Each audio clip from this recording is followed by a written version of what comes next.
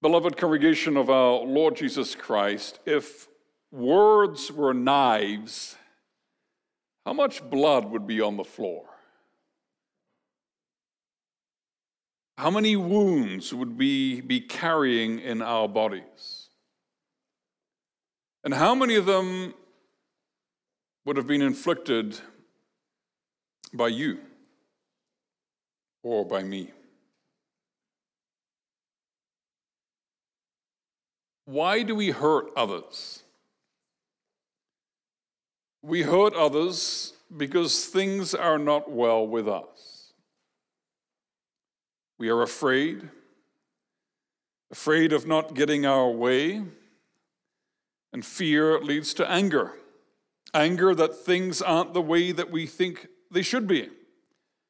That people won't think and act what we think they should think and do. And anger drives us, it can drive us to the point where we can't stand the sight of someone. We can't stand the sound of their voice. And so we lash out. We lash out with those things that the confession describes as the root of murder: envy, hatred, anger, and desire of revenge. If that person will not act and think and say what we want them to do and think and say, we would rather not be around them. We would rather that they wouldn't be around anymore. And as far as we're concerned, let them disappear from our lives. That's what happened with the first murder. That sin started in Cain's soul. It started with him being really bothered about his brother. And it grew from there until the blood was spilled on the ground. In the sixth commandment, God comes to us with the good news.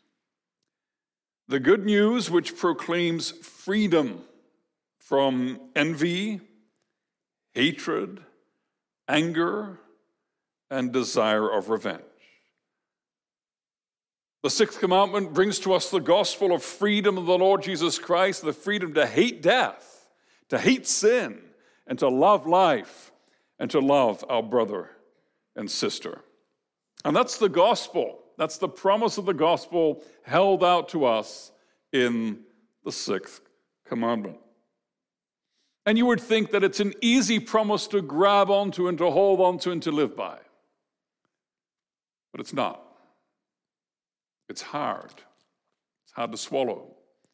It's hard to embrace. I'm going to be working a little bit for the next moments in James chapter 4, and if you follow along in your Bible, it will be a lot easier for you to understand the things I'm saying. James chapter 4, that's on page 1012 of your Pew Bible. James has just mentioned in chapter 3 how what we say can be so powerful. From the same mouth that comes praise and glory to God come cruel and nasty, cursing words against each other.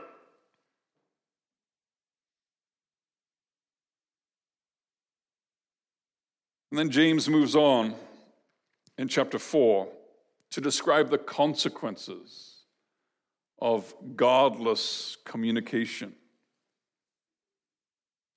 What causes quarrels and causes fights among you? What causes conflicts in the church of God? He continues in verse 2, well, you don't get what you want. We don't get our desires. And so James says to the church, he says, so you murder. Now, the congregation were not at each other with hammers and knives.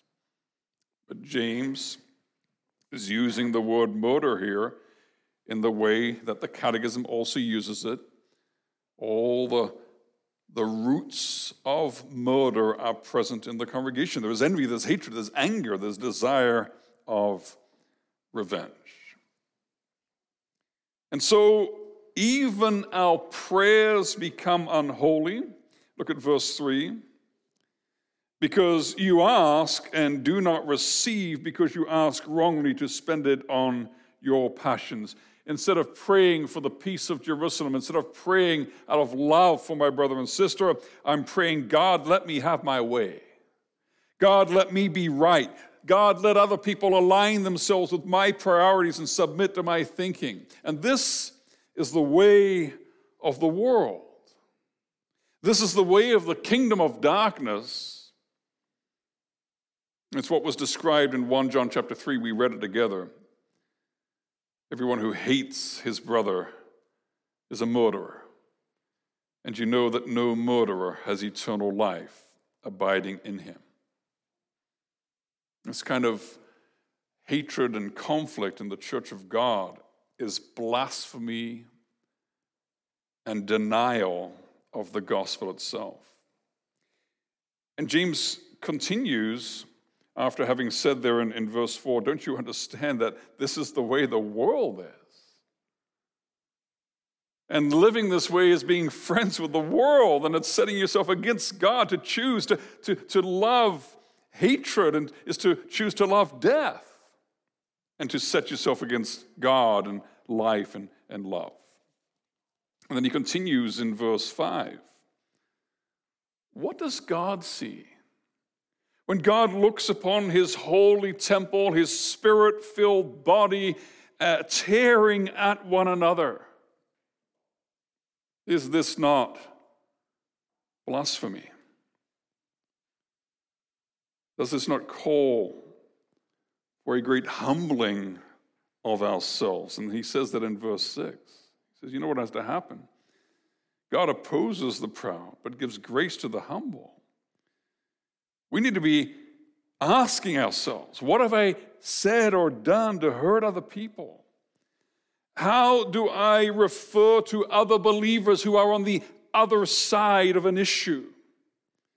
Because this puffing up and this despising of others for whom Christ died is despising Christ himself. And so what do you do when there is strife in the holy body of the Lord Jesus Christ? What do you do when there is anger and the works of the flesh amongst the communion of saints? The answer is not in us. The apostle says, verse 7, submit yourselves therefore to God. It's when we all humble ourselves before the Lord. We don't try and fix it on our own, but we shut the door on the devil. We resist the devil so he flees, and we seek the Lord. We draw near to the Lord, and he will draw near to us. And as we all draw near to him, we draw near to each other. And we seek the cleansing blood of the Lord Jesus Christ. We seek the powerful washing of the Spirit to take away those works of the flesh, to take away the hate and the anger out of our hearts, to sanctify the way we speak to one another, the way we speak about one another, the way we think of one another, the way we treat one another. So we seek that cleansing of our hands and that purification of our hearts, not by virtue of us fixing things, but by virtue of seeking that fountain of blood which pours forth from the sacrifice of our Lord Jesus Christ and washes us clean from all of our iniquities.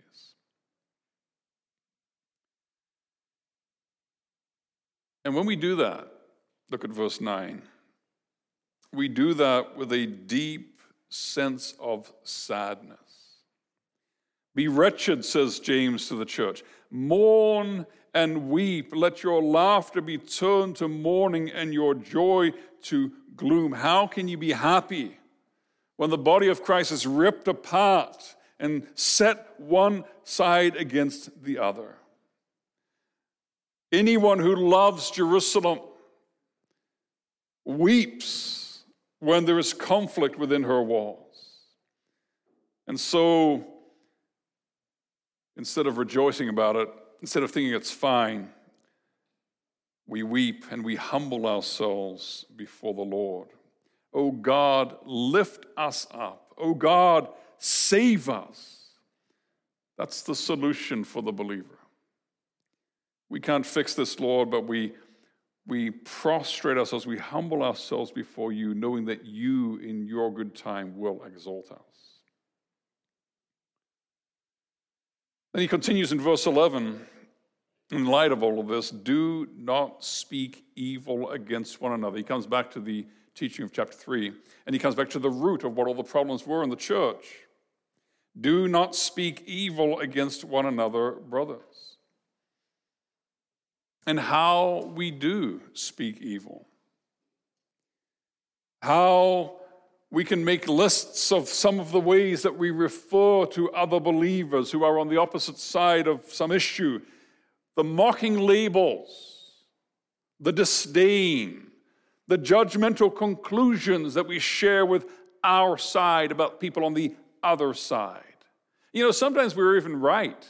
Sometimes what we think is actually right, but our goal is not unity in love and in the worship of God. Our goal is not understanding and mutual encouragement, but we are driven by anger. The other side doesn't conform to my understanding. And so when we do that, when we speak ill of one another, and we speak evil against the law, and we judge the law. Now, how does that work? Why does the apostle say that? That he who speaks evil against his brother speaks evil against the law and judges the law. Well, what is the law? The law is love. That's the law. That sums up the entire law. Love. Love God. Love your neighbor. And if we don't love our brother, says the scripture, we don't love God. Hate cuts us off from God. Hate cuts us off from life. 1 John chapter 3, verse 15. Everyone who hates his brother is a murderer, and you know that no murderer has eternal life abiding in him. And so to despise and hate my brother or sister is to deny the gospel. It is to deny who Christ is and what Christ has done. It is to shut myself off from the very meaning of the gospel. To despise, to hate my brother or sister is to set myself up in judgment over the very law of God, because the law of God, God says to me in the law, love your brother. And I say, no, I'm not going to love my brother. I know better. That person isn't worth loving. They're just worth accusing and condemning and gossiping about and slandering and labeling and speaking ill of.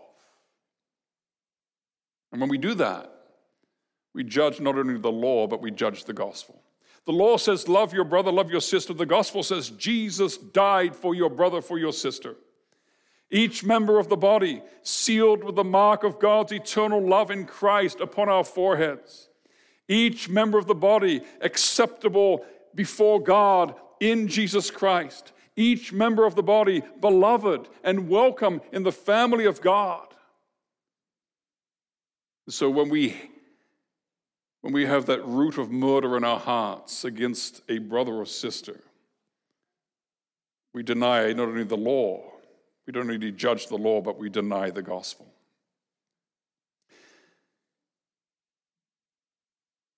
What would happen if your body parts started fighting each other?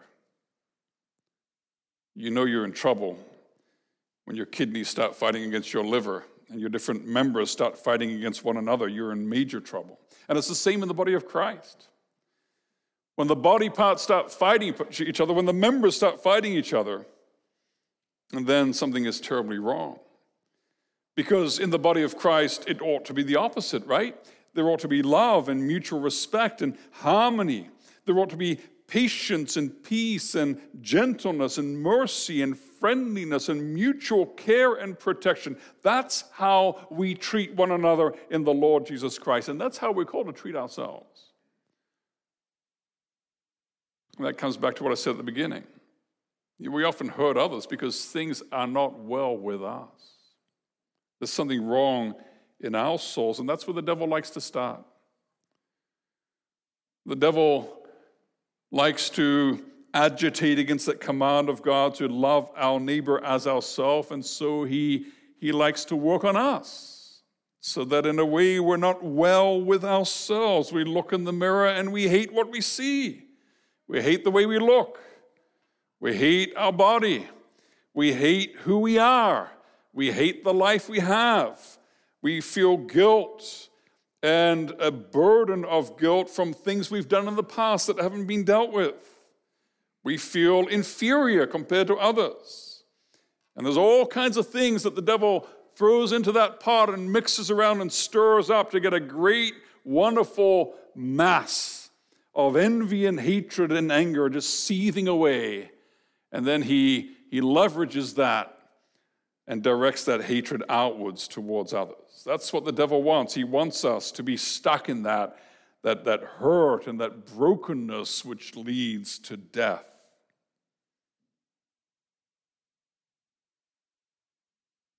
But that's not what the Lord Jesus Christ wants for us. The Lord Jesus Christ has set us free. He has set us free from hate. He has set us free from our addiction to brokenness and death. He has set us free to love. He has set us free to love Him and to love who we are in Him and to love our brother and our sister, who they are in Him. That's how we look at each other. We don't look at each other in all of our failures and all of our not quite matching up, but we look at each other in the Lord Jesus Christ. We look at each other as God looks upon us, thank God, through the blood of the covenant, through the cross, and through the Christ. And when we look at one another in love, when we look at one another in Christ, then we love each other in Him. And we love loving. And we love living together in the presence of God and in worship for God. We love life, and that carries over into how we treat other people, even people who hate us, even people who mistreat us, even people who make themselves our enemies. They try to kill us with words. They try to kill us with actions. But we are God's people, and we kill them with love. Our entire goal for those who would attack us and abuse us and mistreat us, whoever they are, our entire goal is to love them and love them and love them so that their old them would die and their new them would come to life in Jesus Christ. That's what we desire. Not anger, not hatred, not envy, not desire revenge, but that they would know the Lord Jesus Christ and be set free from their hatred and their love of death. Now, we know how pernicious and how deep-seated hatred and anger and murder are in the human heart. We're going to be singing Psalm 36 after the sermon, and it speaks about that. Deep in my heart, I know the voice that lures the wicked to his choice of sin and self-delusion. That's what we are outside of Christ. We know that. We know that deep-seated hate and anger in the human heart because we are humans and we have human hearts. And we see it. We see it and identify it in those remnants of the old nature which still remain within us. And we identify it and we call it out in ourselves and we reject it. That's where we start, brothers and sisters. We don't call it out in other people. We call it out in our own hearts first. And in Christ, we hate hate. We hate death.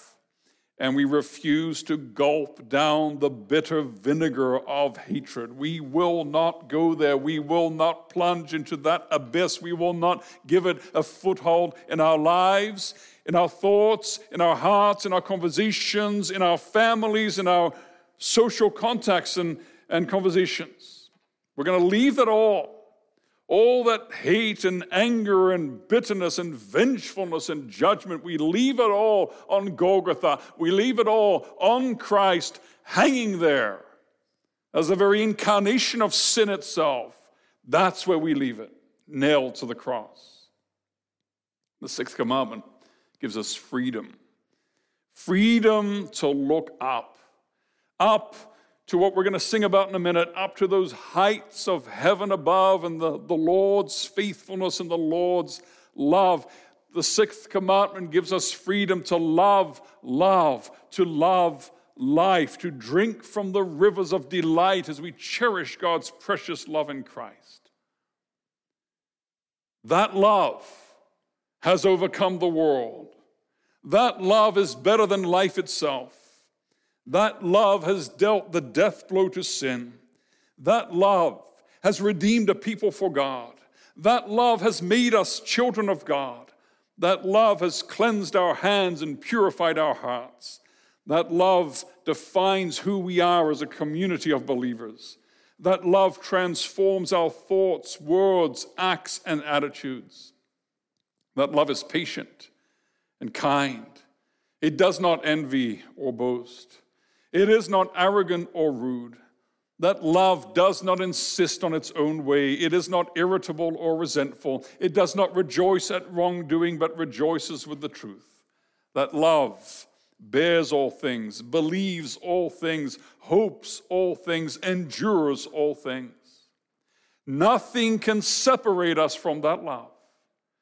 That love will finally bring us into the presence of the Father, to know Him, to love Him.